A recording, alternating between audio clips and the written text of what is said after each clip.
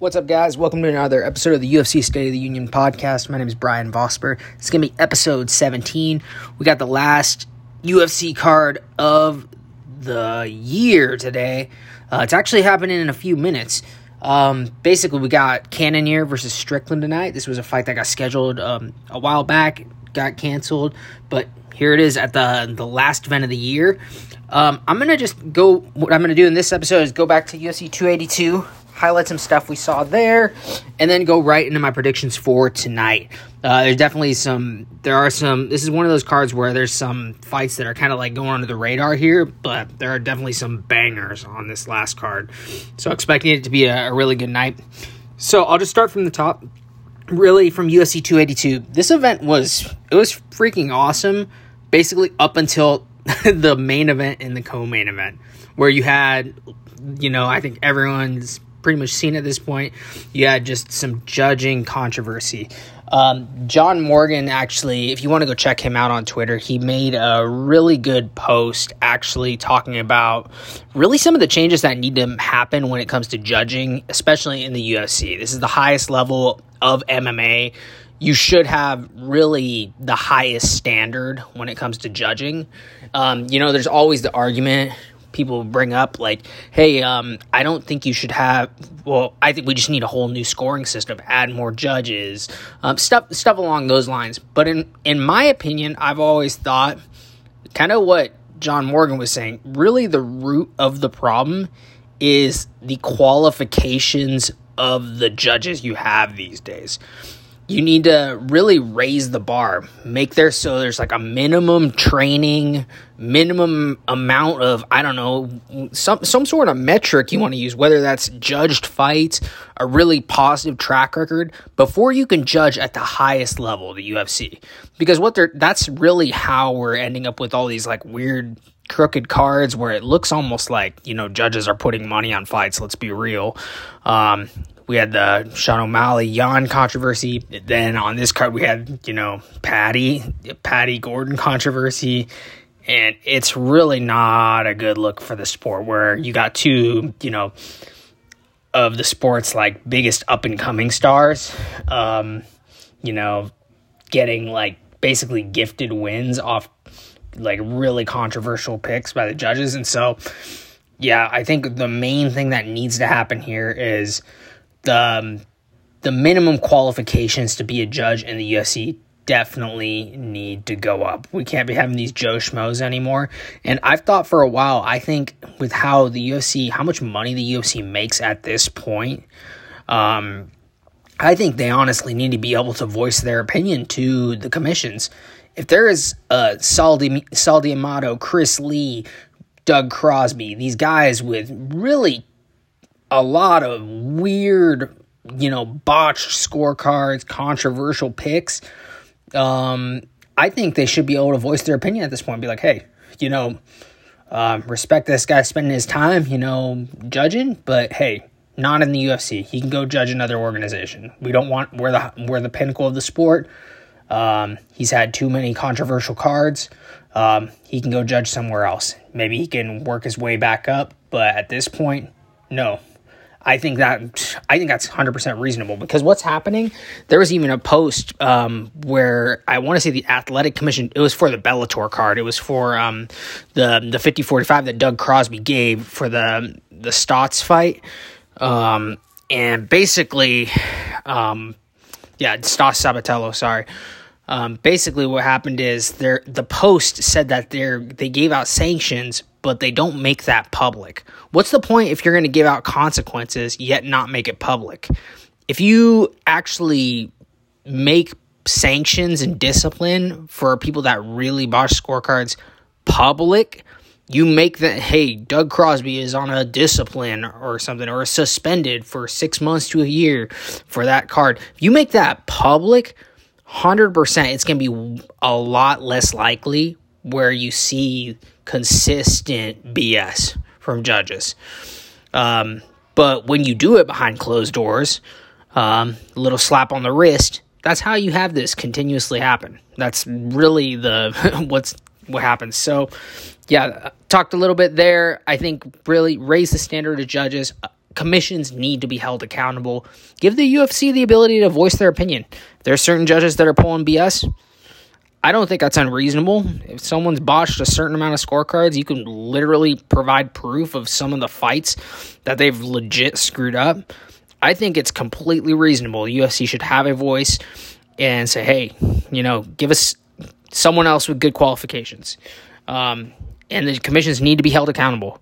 And if they keep assigning, I think at this point the commissions do need to get in trouble. If they keep doing this, it's ruining the sport. And it honestly looks like maybe even the commission's in on something if they're continuously doing this, where they're assigning judges that are ruining fighters' careers.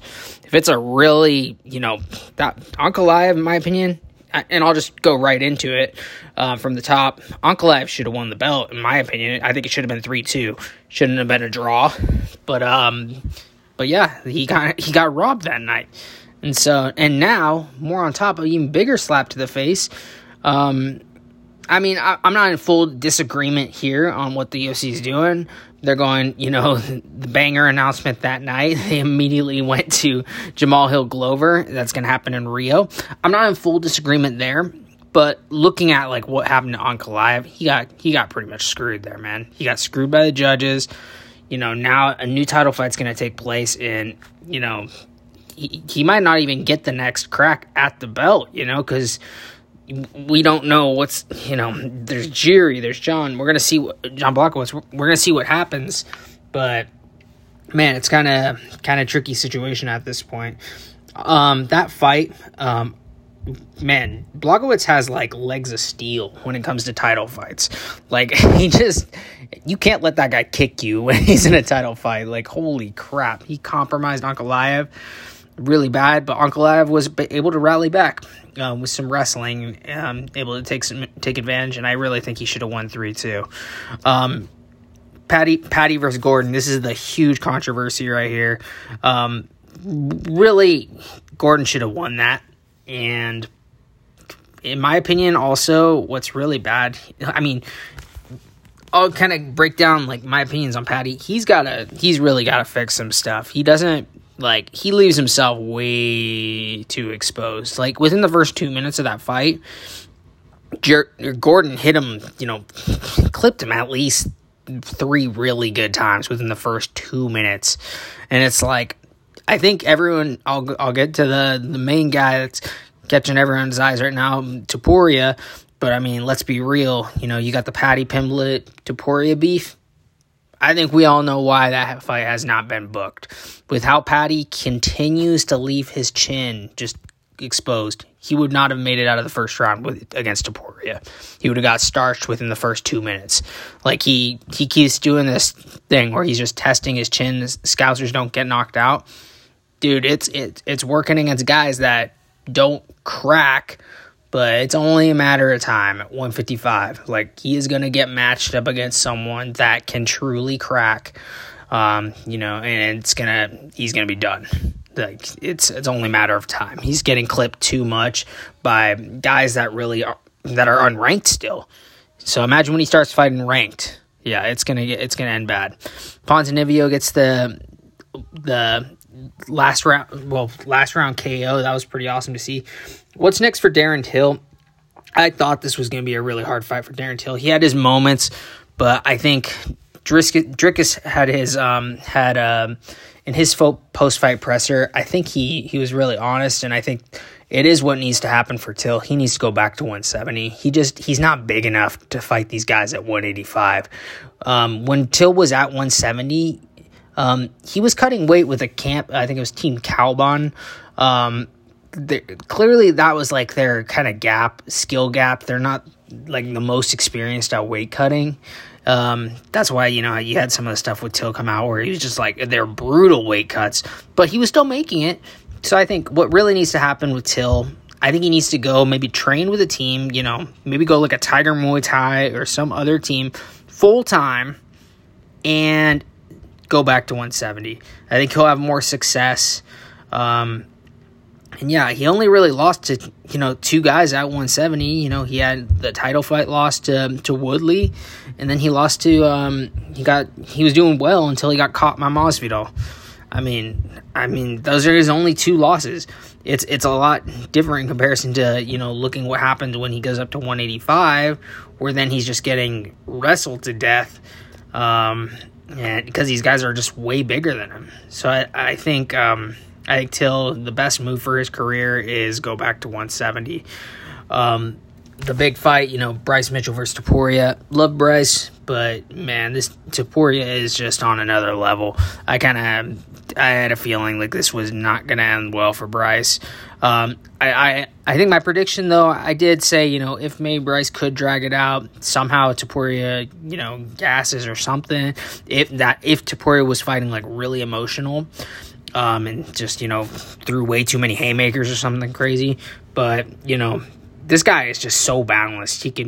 He's striking his next level.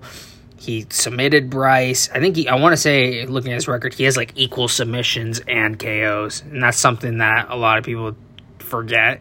They just focus purely on his striking. But yeah, his ground game is insanely good. What do I want to see next for Topuria? I think his call out was Brian Ortega. With everyone that's with all this stuff going on at 145, I think that's an awesome fight to make. Brian Ortega versus Topuria would be really good. I think, yeah, go for that. What would I like to see from Bryce Mitchell next? He did mention he had like the flu going into that, so that could have been a factor, but I think just even if you were he was 100% healthy, I think Topuria he's just a beast. I think he would have still taken that. Bryce Mitchell, I think a fight you could do there, Giga versus Bryce Mitchell. Both of them got the wins over Barbosa, but, it still gives Bryce a good ranked opponent. I think that's the one you can do.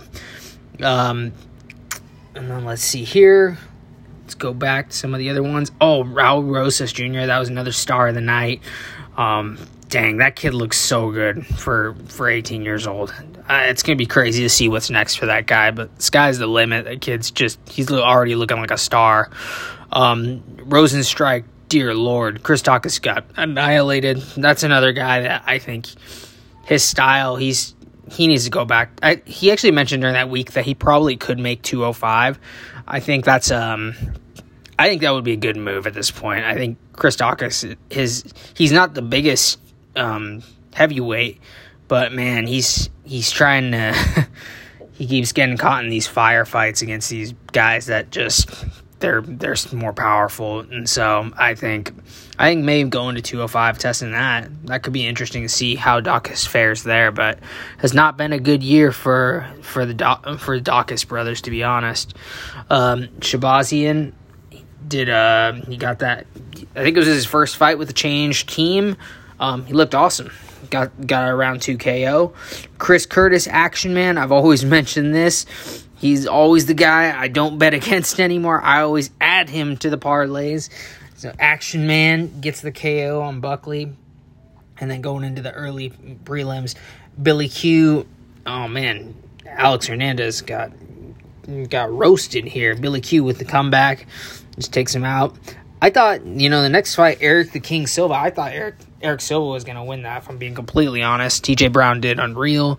Was able to beat him there. See what happens with Eric as his career grows, see if he can rally back.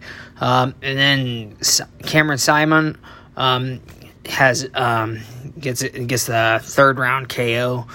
And let's fly into what's going to happen tonight. So there are some awesome fights here that are just flying under the radar. I'll start actually with the prelims. Oh man, yeah. So Cheyenne Vasilmas versus Corey McKenna. Man, that's a good one. I'm not sure who's gonna win that one. Both 7-2. To be honest, we're 11 minutes in right now. I need to swap to see what's going on there because it's probably already in round 1, round 2. Jake Matthews versus Semmelberger. Oh man, these are some good ones. Probably the ones because I want to swap to the card right now. The main fights I'm catching right now that I'm seeing: Saeed Nurmagomedov versus I'm gonna butcher this last name, Kakramanov. I think that's a very under the radar fight. I think that's going to be a potential fight of the night. Brian Battle on here versus, oh man, That 19-1. Holy crap. Fakhretdinov. I'm not sure who that is, but see, maybe that's one of those situations where the dude has 10 trillion fights, but they're all scrubs. But we'll see. I'm not sure who that guy is. He looks like a beast, though. Yeah. Oh, Manel Kopp's on here. Man, there's some great ones. And then going to the main card. Sarukian versus Ismagulov. I think that's one of the other insanely exciting ones. Drew Dober versus Bobby Green. Can't go wrong with that. What do I think is going to happen in the main event? I think Sean Strickland's going to take it, unless if he gets hit, obviously, by the Jared Cannonier bomb. But I think Sean's volume is going to help him squeeze out a victory here.